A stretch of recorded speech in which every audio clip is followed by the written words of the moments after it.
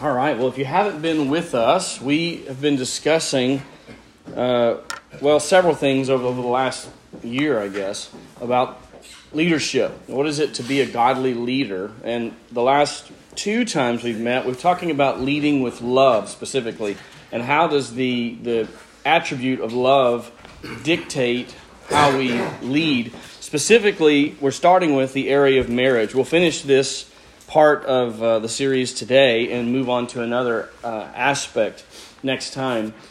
But we've been looking at two passages primarily. We began by looking at Colossians 3:19, which simply says, "Husbands, love your wives and do not be embittered against them," and started to build out a theme, which is that Christian husbands must intentionally cultivate genuine love for their wives.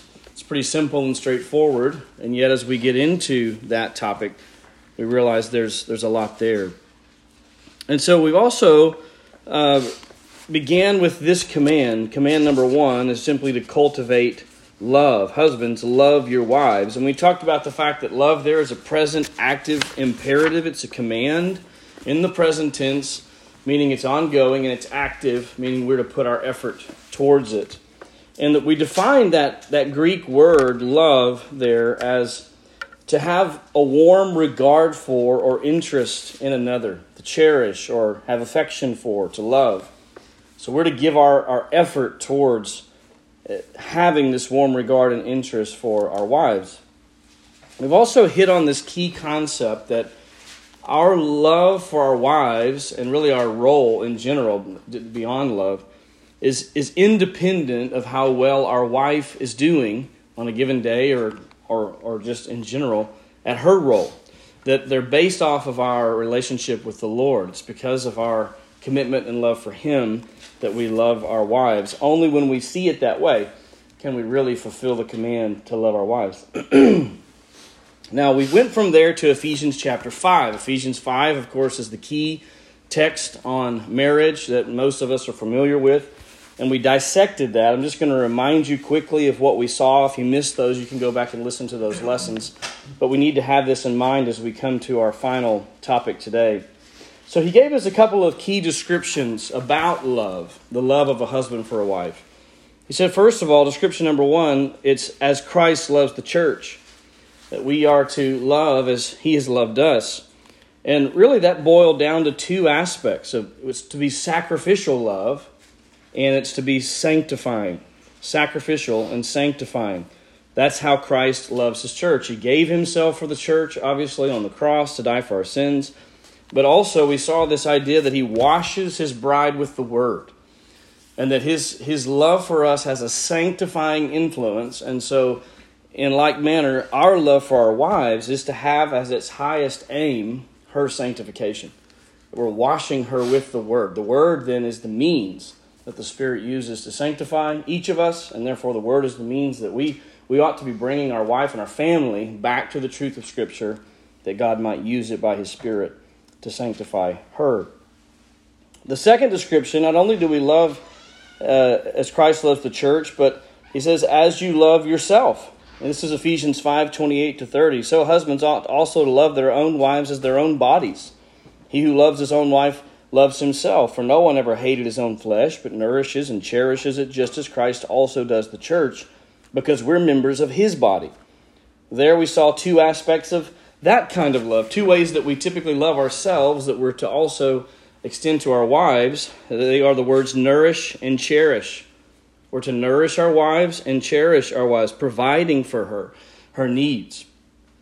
Now that brings us close to where we kind of left off last time, and we turned our attention to one final text in 1 Peter chapter 3.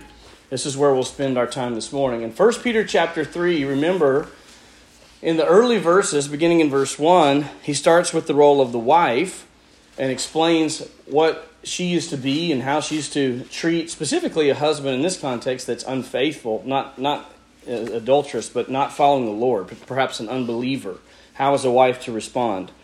And then in verse 7, Peter turns his attention to us as men. And this is where I want us to think for a moment. 1 Peter chapter 3, verse 7. He says, "You husbands, in the same way, Live with your wives in an understanding way, as with someone weaker, since she's a woman, and show her honor as a fellow heir of the grace of life, so that your prayers will not be hindered. Now, we've seen a couple of instructions here. We talked about these last time, but let me remind you. Instruction number 1, he says, live with your wife in an understanding way. And we define that understanding way, literally in the Greek text it says, according to knowledge. Live with your wife according to knowledge. And so it doesn't mean that we can understand our wives fully, that that's even possible for us, but that we are to strive to understand her needs, her desires, and to meet those and to love and serve her and lead her in conjunction with that. And he gives us a reason. The instruction is to live with her in an understanding way. And he says, for this reason, because she's physically weaker. She's a weaker vessel. And we talked about what does that mean. It doesn't mean that she's weaker in character or that she's weaker emotionally. I think it has to revolve around physical weakness. She's physically weaker than us. God has made us as males stronger than our wives. And it puts her in a vulnerable position because she's to be in submission to us. And really is having to trust the Lord because she's physically weaker, and God has made us to be the leaders of our home, to be the caretakers of our wives, to be the protectors of our wives, and that's an aspect of why He's made men stronger than women. The second instruction here is where we ended our discussion, and that He says to show your wife honor, or to live with her in an understanding way, number 1, and secondly, to show her honor. The word honor is just a form of respect, or to treat our wives with honor and respect. And just like the first reason, or the first instruction, he gives us a reason why. And here's where we're going to spend our time. Here's the reason why we must treat our wives with honor. It's because she is spiritually equal.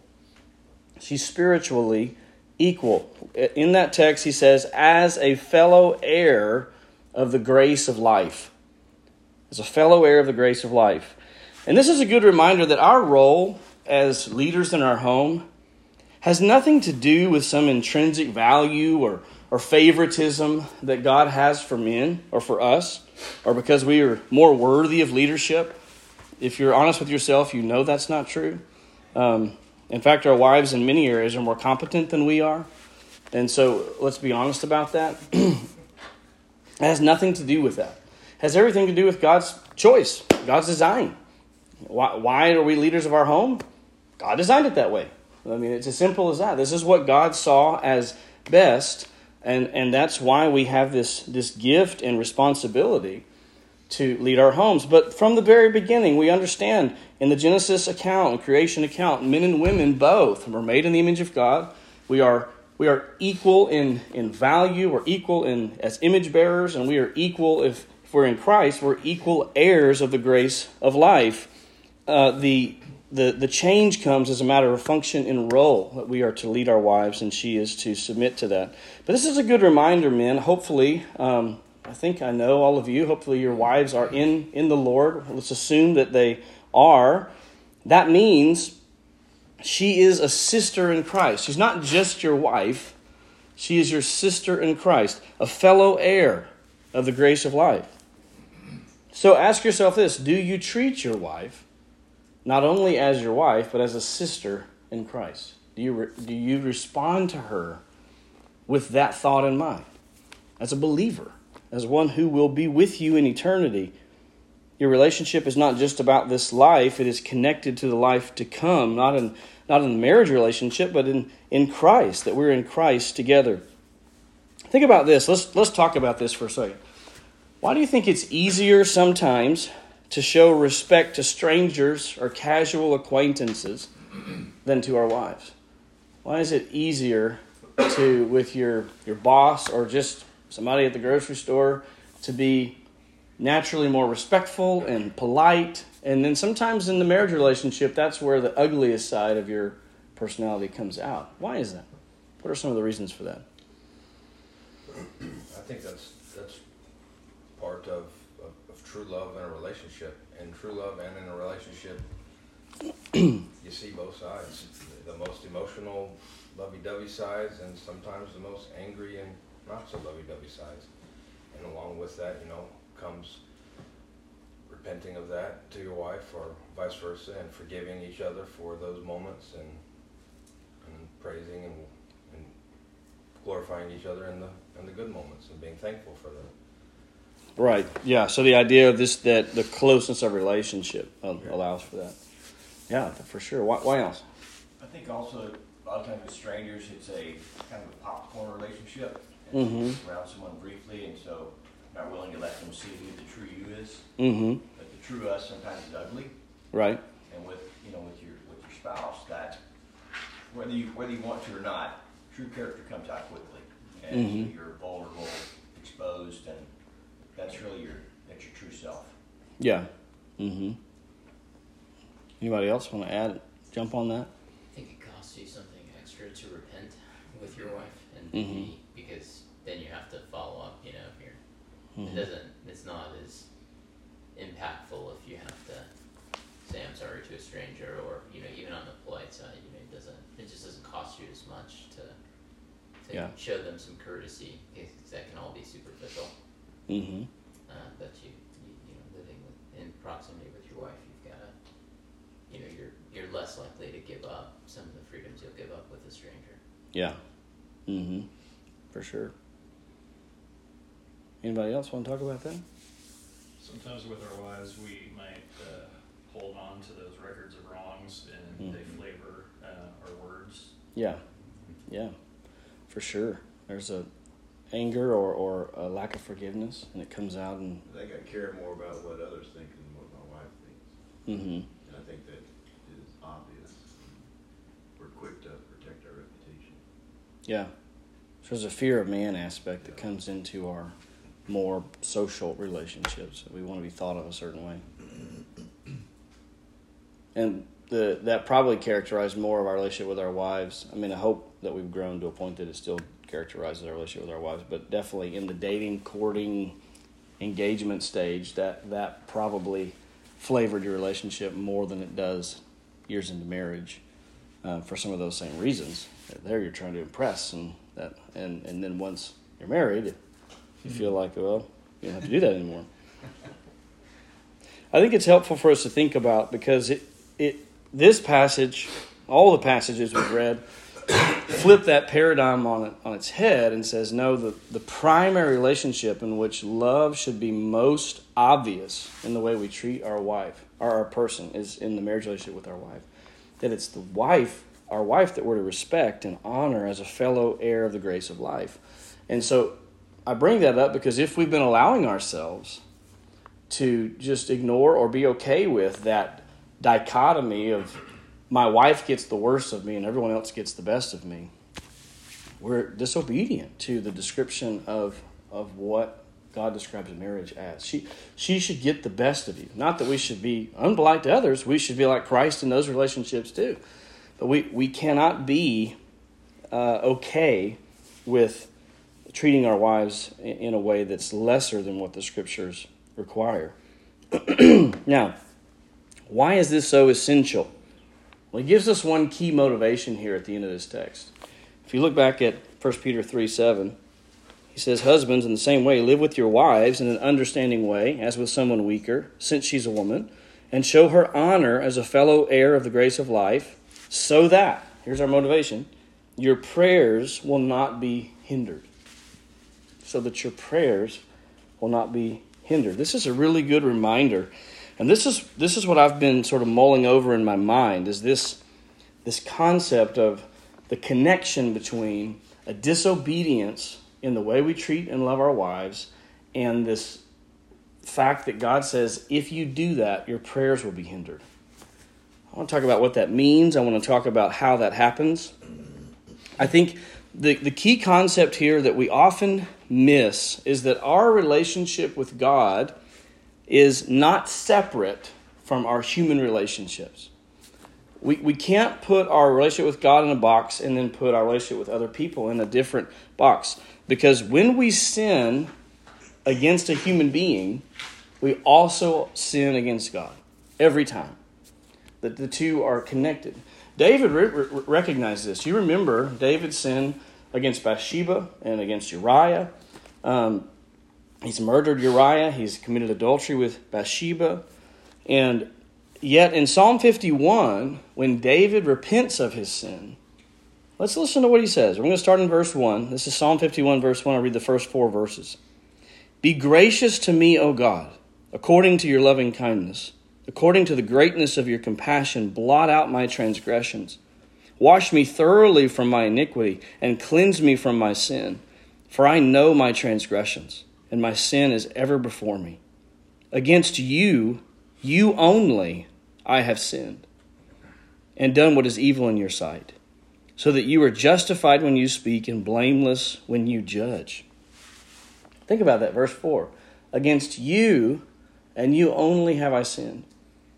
What's David communicating there when he says that? What's behind that? Is it the idea that when we sin against a human, we're sinning against an image bearer of God, so in turn we're sinning against God?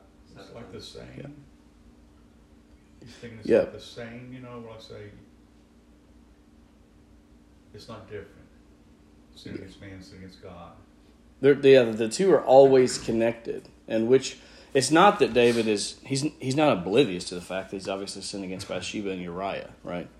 But he is understanding that the gravity of the sin is the fact that I have disobeyed God. That's where it begins, and I cannot be reconciled to man and without being reconciled to God. There has to be a reconciliation process here that's important before this horizontal relationship can be fixed. And we have to understand that connection too, that every time we sin against anyone, it's primarily and first and foremost a sin against God, and then secondarily a sin against that individual. So he's not saying it wasn't sinful towards them, it is. But he's understanding the connection that, wow, in doing this, I didn't just sin against these people horizontally, I greatly offended my Heavenly Father. And then, but by doing that, it hindered his prayers. Mm-hmm. Is that kind of what you're getting at? Well, I will get there, but yeah, it hindered, in Psalm 32, which is the other psalm of David's repentance, he describes this period in which he was unrepentant as all my vitality, all my strength was wasted away. It was like the fever heat of summer, he says. He says, it was just bearing down on me. So there was this divine hand of discipline upon him that he could physically feel in that time of unrepentance. And so that's why to come out of that, it required first a full, forthright repentance to God that then allowed him to make it right with everyone else. So yes, David confesses, there was a disturbance, a major disturbance in his fellowship with God because of this sin. And that's part of what Peter's getting at here for us as well. The same thing happens in every instance. Now, what I want to dive deep on, though, is why. Why is our sin towards others a sin against God? So before we move on from this passage, I want us to look at a couple other passages, because as I started to think about this, some other connections began to come together. I want us to look at a couple of passages from the Upper Room Discourse. There's a lot of themes in the Upper Room Discourse with that last meeting with Jesus and his disciples before his arrest. But the theme that I want to focus on is how Jesus connects our love for Christ and our obedience to his commands. That there is a direct correlation between true love for God and obedience to God. So we're going to look at a couple of passages just quickly. Turn to the Gospel of John. And chapter 14.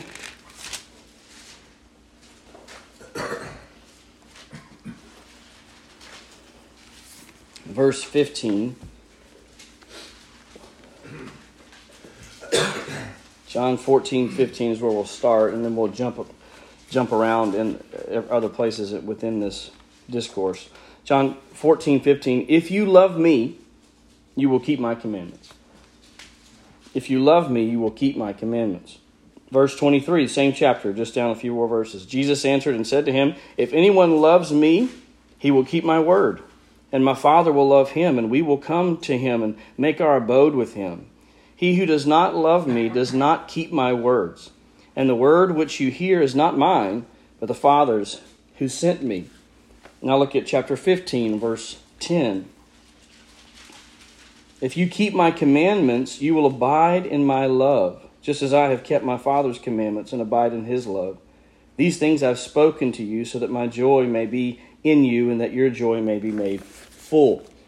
Now, he said several times here in different ways that there is a direct connection with our love for him and our obedience to his commands. If you love me, you will keep my commandments. Then he follows that in verse 12, chapter 15, verse 12, by giving this commandment.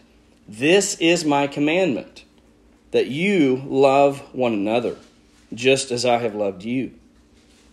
And he goes on to describe that love. Greater love has no one than this, that one lays down his life for his friends. You are my friends, if you do what I command you. No longer do I call you slaves, for the slave does not know what his master is doing, but I've called you friends. For all things that I have heard from my Father I've made known to you.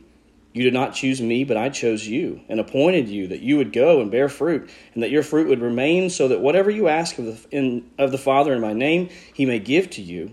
This I command you, that you love one another. Now let's talk about the connections here.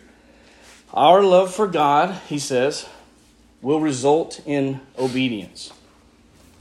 And the command that he gives right after that, an expression of our love for him, is our love for others. If you love me, you obey my commandments. This is my commandment, that you love one another in the same way that I've loved you. That your love would be characterized in that same way. So, our lack of love for others then is disobedience to God's command, which in turn evidences a bigger issue of a lack of love for God. You see the connection there. So think of David's example again. In disobeying God's command by committing adultery and committing murder, ultimately David was revealing a lack of love for God in those actions. And there was part of the reason, part of the offense. So he was willing to break the commands of God to get what he wanted, and therefore he chose to love those things more than his love for God, which is really what idolatry is. And God was angry with him, rightly so. And so this is how we have to connect it. When we are unloving towards our wives, we're acting unlovingly towards God because we're disobeying his commands. And that's where the disconnect comes. And when we are willing to sin to get what we want, we are essentially committing the sin of idolatry in some way. That thing, it could even, doesn't have to be an object, it could be respect, it could be whatever. But that thing becomes more important in the moment than honoring and loving God, and we love that thing more than God, and we go after it. And so at the base level, all sin reveals a lack of love for God in the way that it should be. If you love me, you will obey my commandments. Now, when we don't do that, the book of Hebrews tells us, we'll get here at some point, Hebrews 12, that invites and brings the discipline of God upon a true believer. Even as a true believer, we will not love God perfectly until he brings us home. Hopefully, let's make that clear. But for a true believer, when we're in sin, living in a pattern of sin, we will experience what David described of that heavy hand of the Lord, where my strength was drained away as in the fever heat of summer. That's the discipline of God. We see it in Hebrews chapter 12, verse 4 through 7. He says, "You've not resisted to the point of shedding blood in your striving against sin, and you have forgotten the exhortation which is addressed to you as sons." And he quotes another passage. He says, "My son, do not regard lightly the discipline of the Lord, nor faint when you are reproved by him. For those whom the Lord loves, he disciplines, and he scourges every son whom he receives. It is for discipline that you endure. God deals with you as with sons, for what son is there whom his father does not discipline?" Now, take that back into the context of 1 Peter chapter 3 and verse 7. I believe what Peter's describing here is this reality of the discipline of the Lord coming into the life of a Christian husband who is willfully sinning against his wife by not living with her in an understanding way and not treating her with the honor and respect that God has commanded. The result of that would be a disconnect, a distancing in our fellowship with God. Not that we lose our salvation, but there's this distance, just like with your children, if you have children, and your kid sins against you, disobeys. Until that is resolved, he's not stopped being your son, but there is a tension between the two of you until that is disciplined and brought back into a line. That's what's happening here. There's this distance between us and the Lord in our fellowship because of our sin against our wives. And Peter says what that looks like is your prayers are hindered. Not that God doesn't hear our prayers. He hears everything. He knows our prayers. He's choosing not to respond to our prayers as an act of discipline because of our rebellion against him in this way. You remember Jesus described the same reality in Matthew chapter 5, in the Sermon on the Mount. What does he say there? Matthew 5, beginning in 21, he says, "You've heard that the ancients were told, 'You shall not commit murder, and whoever commits murder shall be liable to the court.' But I say to you that everyone who's angry with his brother shall be guilty before the court. And whoever says to his brother, 'You good for nothing,' shall be guilty before the Supreme Court. And whoever says, 'You fool,' shall be guilty enough to go into the fiery hell. Therefore, if you're presenting your offering at the altar, and there remember that your brother has something against you, leave your offering there before the altar, and go. First be reconciled to your brother, and then come and present your offering." This is another way of describing the same reality. Jesus says, when you are sinning against a brother, you're not right with God. So don't bring your offering to the altar as if you and God are fine until you have first gone and made it right with the brother or sister who you've sinned against. Go and repent, then bring your offering to God. Because otherwise it's hypocrisy, right? We're the outward show of God and I are good. And we can do the same thing, guys. We don't go to the altar and make sacrifices because Christ has done that. But we can sure come to church and act like everything's great when we've just chewed out our wives or our kids, right? And so he's saying that you cannot live as a hypocrite. As soon as you recognize, man, I'm just sinned against so-and-so, go and make it right first. Then come and What's that reference? worship. That's Matthew 5, 21 to 24. And so often when we live with our wives in an understanding way, or we lack living with our wives in an understanding way, there's an indication there of several other heart sins that are lying under the surface. Remember, we've talked about this before, but sin always springs from the heart. So if we speak harshly or sinfully or do something, it's indicating there's a heart problem. There's something in my heart that's wrong, and I've got to fix it at the heart level before my mouth and my actions will follow. Now, someone hit on this earlier, but often the heart sins that are involved when we don't treat our wives with respect are anger and or unforgiveness in our hearts. And unrepentant anger is a really cancerous sin that has dramatic effects on our relationships. If you allow bitterness, keeping a record of wrongs, and anger to fester in your heart, the overflow of that heart sin is all kinds of ugly manifestations towards our wives or towards anyone that we harbor that against. What are some of the external manifestations of the heart sin of anger? Let's talk about that for a minute. How does that show up in a relationship? Could be outbursts. Yeah, outbursts of angry speech. When you're driving, Yeah. Driving angrily. Could be silence. Yeah, it can be the opposite. It's funny. Anger can make you blow up or clam up. But both are sinful responses. Patient, like condescending. Mm-hmm. Selfishness. Selfishness, yeah.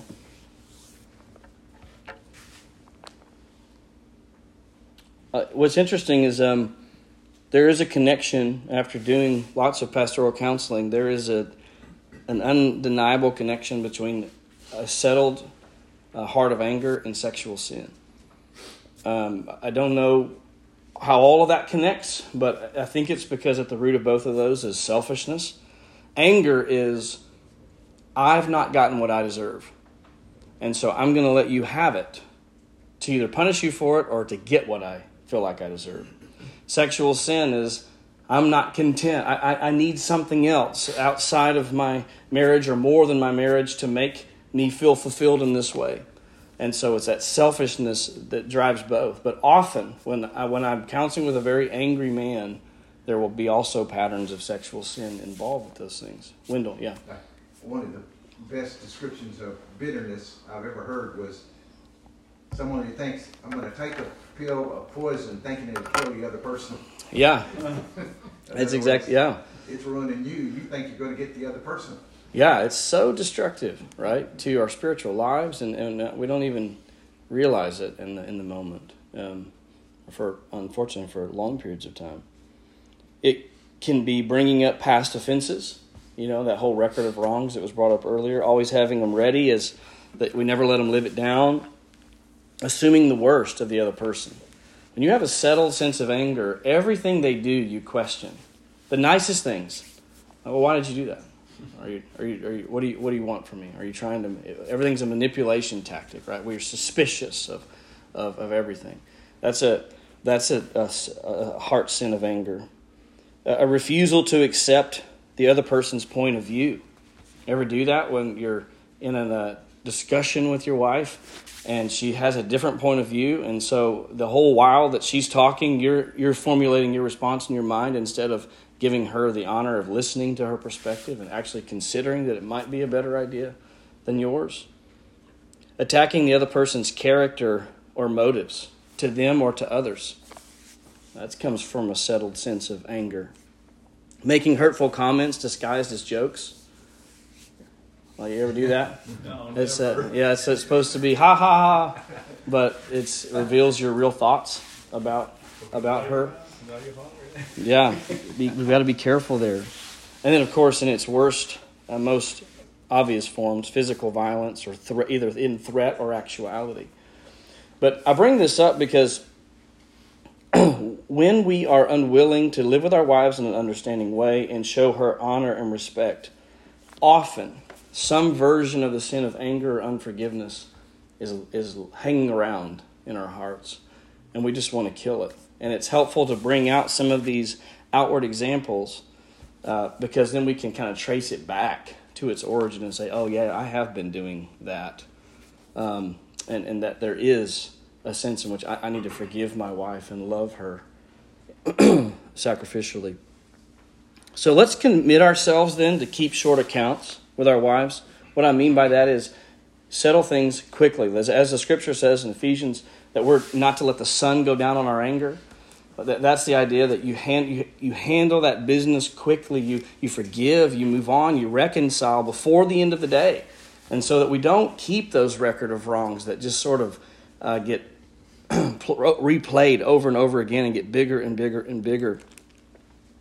But what Peter's telling us here is that we should not be surprised if our spiritual growth and prayer life are stunted if we're living in sin against our wives. Don't be surprised that you're struggling. I feel like my prayers are hitting the ceiling. I just can't get motivated to read the Word. And if you're living in a pattern of sin, there is distance between you and the Lord. And so that pattern of sin has to be confessed and repented of before we are back in close fellowship with the Lord.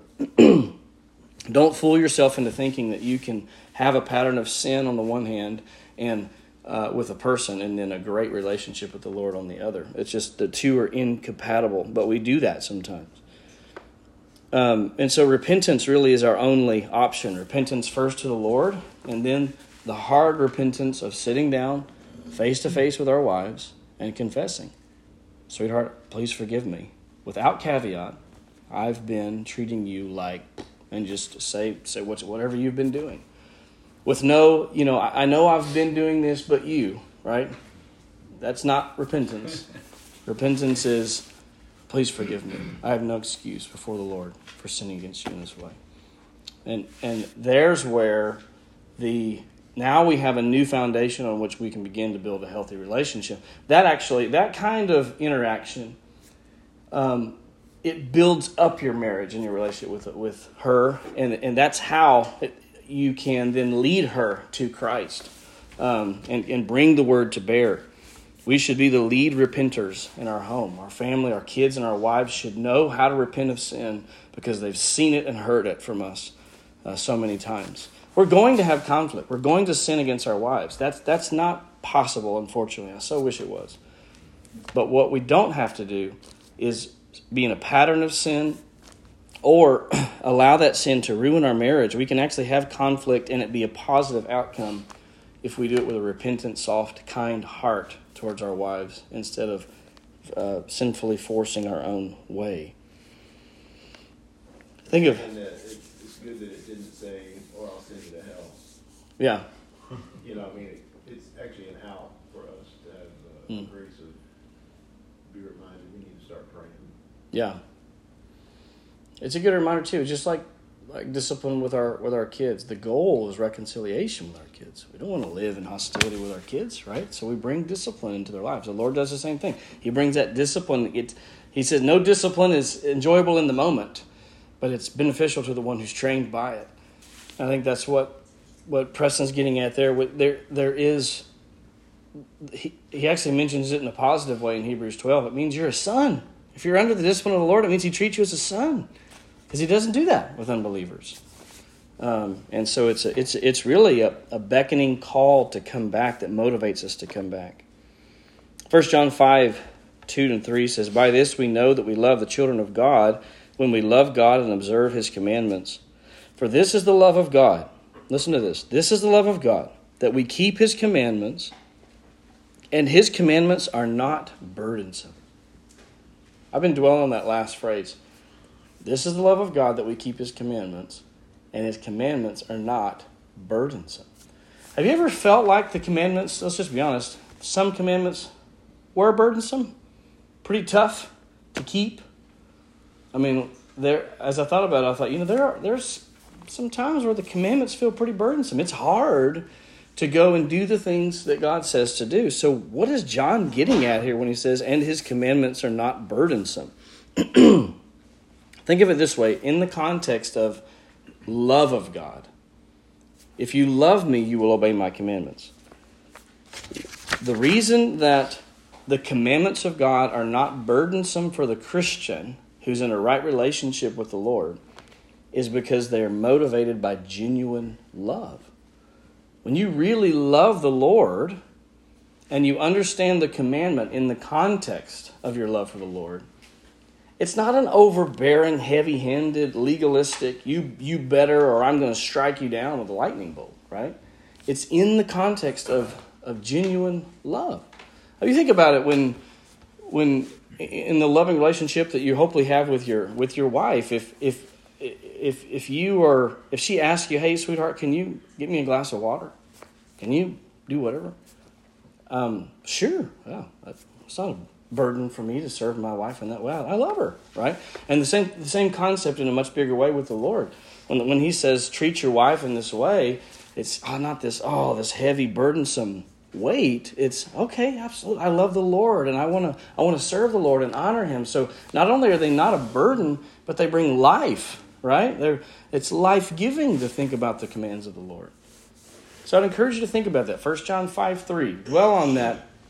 It has both concepts. The connection of love and obedience, but also the connection of obedience to the fact that it's not burdensome if it's driven by love. So there's also a good test. If you're feeling that just the commandments of God are just a heavy weight and a burden, go back to the love test. Am I really loving God in this moment? Evaluate your love for the Lord, because when we are loving the Lord, that's when the commandments cease to be a burden.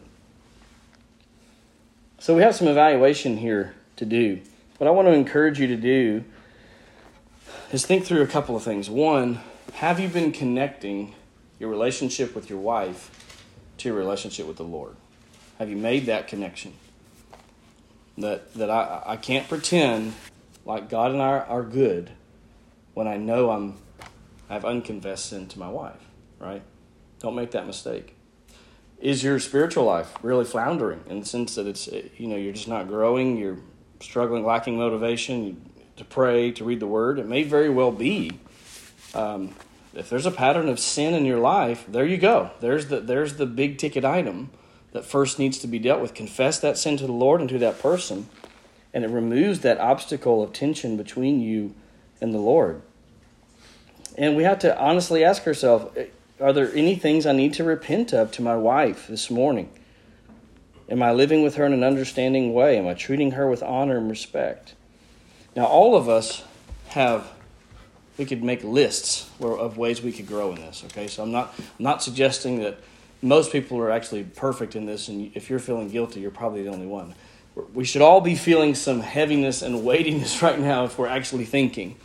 And if you're not, get some more coffee and drink it and then think about it again. Because we all should feel a weight of, you know what, I need to grow in how I treat my wife in this. What I'm asking you to do is go ahead and put your finger on that thing. What is that thing or 10 things? And confess them and then begin to make real efforts towards change in those areas. But I want to open this up. This is now part 3 of this series on loving our wives. We've said a whole lot. I want to take just a couple of minutes to let you ask questions. Is there dialogue about this? The topic as a whole. It could be what we talked about specifically today or any part of it. Do you have any questions you'd like to ask or we could talk about? And then I want to break up for a moment and pray together for our marriages. But just open the floor. Any questions that you have?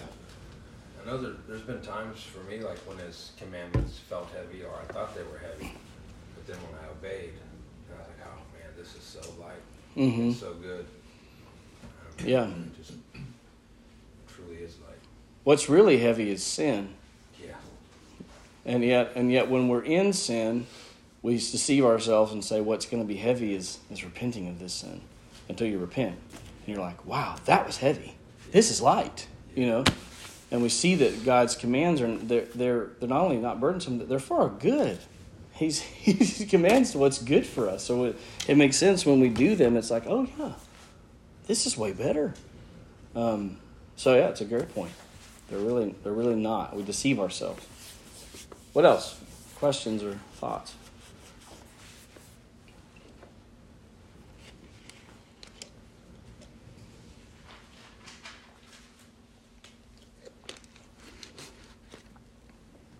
We got our marriages all worked out. That's good.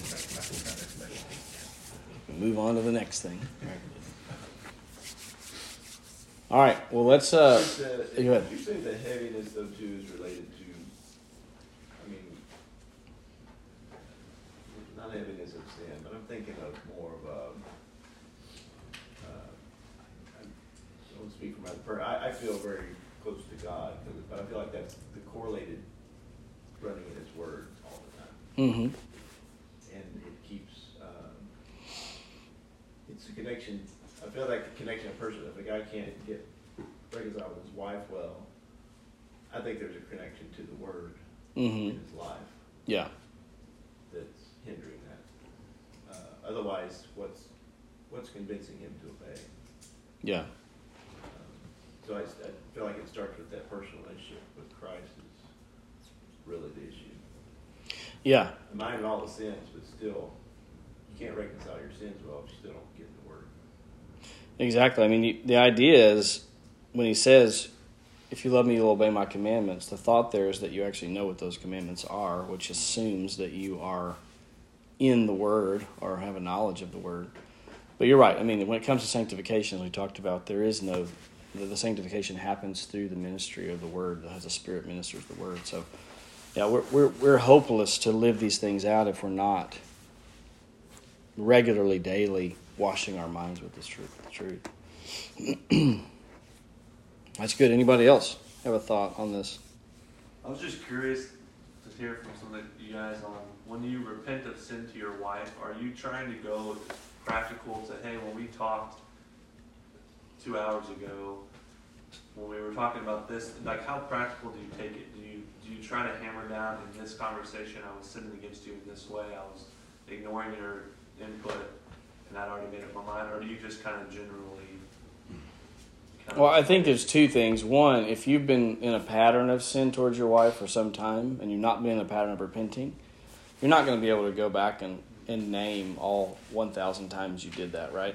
And so there's kind of that initial coming together to say, listen, I've been living in a pattern of sin to you in my speech. And you might list some ways that have come to mind.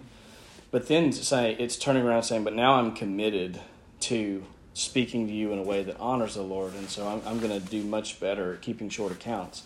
Now it looks like, please, as soon as you realize that, please forgive me, I spoke unkindly to you just then. Would you please forgive me? So now it becomes, because we're keeping short accounts, yeah, it gets pretty granular at that point. But I don't think if you've been in a pattern for some time, like I said, you're not going to be able to list every single thing. Just like when we get saved, we can't list every sin we've ever committed. We don't even know. But we come and have a general repentance. We list the categories of sin that have been highlighted.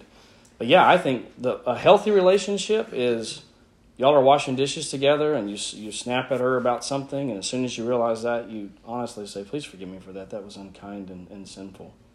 And that builds a healthy dynamic in your marriage. Yeah. Is it healthy to be washing dishes together? Well, that's another discussion. When you wash the dishes for your wife. Yeah. But I think. So, does that make sense, John? Yeah, that was helpful. But some of you other men want to jump in on that and how you handle that and repenting to your wife? I think learning tools to use to do that, find a way where it's, challenge the person that would be willing to actually, sometimes you don't know something, ask your wife, say, what do you see in me that I don't see in myself? Being very vulnerable and then listen. That helps come back to maybe what I'm not seeing, that I am saying to her, and help me see in my own heart what I was saying, because it can become confusing sometimes as we conflict and keep talking and we're just not listening. And I think we tend to do that. Mm-hmm. That's one thing. And I'm just sharing something practical. We've learned to do what we call knee to knee, where we'll sit in front of one another and we can ask one another, how have I pushed your heart away from me? Because there's something happening, and we both want to reconcile. I want to keep going on this path. It's not helping. Yeah. To piggyback that, is on a regular, constantly having conversation, intentional conversation every couple of weeks about that. Just about how, or if we've already talked about it, how am I doing with that? Mm-hmm. From your perspective, I can think I'm doing great. Right. But I still feel like something's there, but I'm not really giving it any kind of thought. Mm-hmm. So on a regular basis, you continue to do that so that you can constantly be washing with the Word and constantly reflecting on what you've done, and obviously repenting of that. But right in front of her, talking to her on the regular, like Mm-hmm. continually do that so it can build Yeah. a relationship. Yeah, I'd encourage you to do that if you haven't. But I do prepare your heart well before you do it, though, because it doesn't help if when she brings up something, you start justifying why you did that, right? So go ahead, Wendell. It's a great illustration of not letting the sun go down on your wrath. I was reading a testimony. This couple have been married for 60 years, and pastor had asked them to share their testimony, and the guy says, well, it's pretty simple. We go to bed, we share anything we've had that we disagreed with, we kiss, we hug, we pray, we go to sleep. That was the Doing formula. every night, Yeah. Yeah. Of course, a lot of us struggle. We don't go to bed at the same time. Mm-hmm. I'm Yeah. not Yeah, saying that but works for everybody, the but point yeah. is well made. Keeping a daily contact on those things, and it doesn't. Some of the big potholes in marriage that we can't talk about that, so we have to walk around that landmine. Really, they're not that big of a deal. They're a small thing that we've just let fester and we've not dealt with. And so, if you get in the habit of not keeping short accounts, not letting the sun go down in your anger, they don't become landmines, right? You don't allow any landmines that you can't talk about. Yeah. I just want to add on to something Preston said, kind of curious thoughts that, we're men, we're kind of linear sometimes. We don't know what we don't know. Our wives are pretty, pretty sharp. We need to make it safe for them to help us learn some of the things we're doing. And sometimes I think we don't do that. Yeah. If we come up with it and, hey, I'm owning what I did and look at me, and not that our intention's wrong, but Yeah. we're not that smart sometimes, right? Mm-hmm. But we have to make a safe space for our wife to speak to us in terms of when we might have wounded her, but yet we don't even realize that little pebble we threw was really a boulder, on her. So Yeah. make that safe space for her to speak to us. And sometimes you have to actually develop that language, Yeah. She can say it in a way that's really nagging. We can respond poorly, or we can develop that safe conversation where she says, I want to share something that maybe you didn't realize happened. Mhm. Now all of a sudden your walls go down, you're a little more receptive to, gosh, babe, I'm sorry, what did I do or what did I say? Yeah. So we have to also keep them in mind in terms of our own sin and give them the ability to help us. Yeah. And they'll see it much more clearly than we see our own sin. We give ourselves the benefit of the doubt. So that's a key aspect. But like we said, with humility and being really, truly ready to receive whatever she may have to say without justification. If you haven't been in that pattern, I encourage you to do that. And also, just one closing thing on that. If you're in conflict, if there's conflict or tension between you and your wife, assume, because it's true, that you're sinning in some way. You've contributed sin to that situation. Instead of just trying to figure out and point out what she's done wrong, start with, how am I sinning against my wife? And be very suspicious of your own heart. And your role is ultimately not to identify and point out her sin to help her. We're willing to help her. Your role is to test your own heart and confess whatever's there. And sometimes in those situations, I know I've sinned against you in some way, but because I'm a sinner, I can't see it. Help me see it. How have I sinned against you? And then it's been very helpful to say, well, this. I was like, God, I didn't even see that. And that promotes. That's how you lead through a situation. Is by confessing and looking for your own sin. Well, let's take a moment. I know some of you guys may need to get to work. You can slip out if you need to, but just break up in pairs where you're at, and 2 or 3, and just pray for each other, and we'll close our time that way. Okay.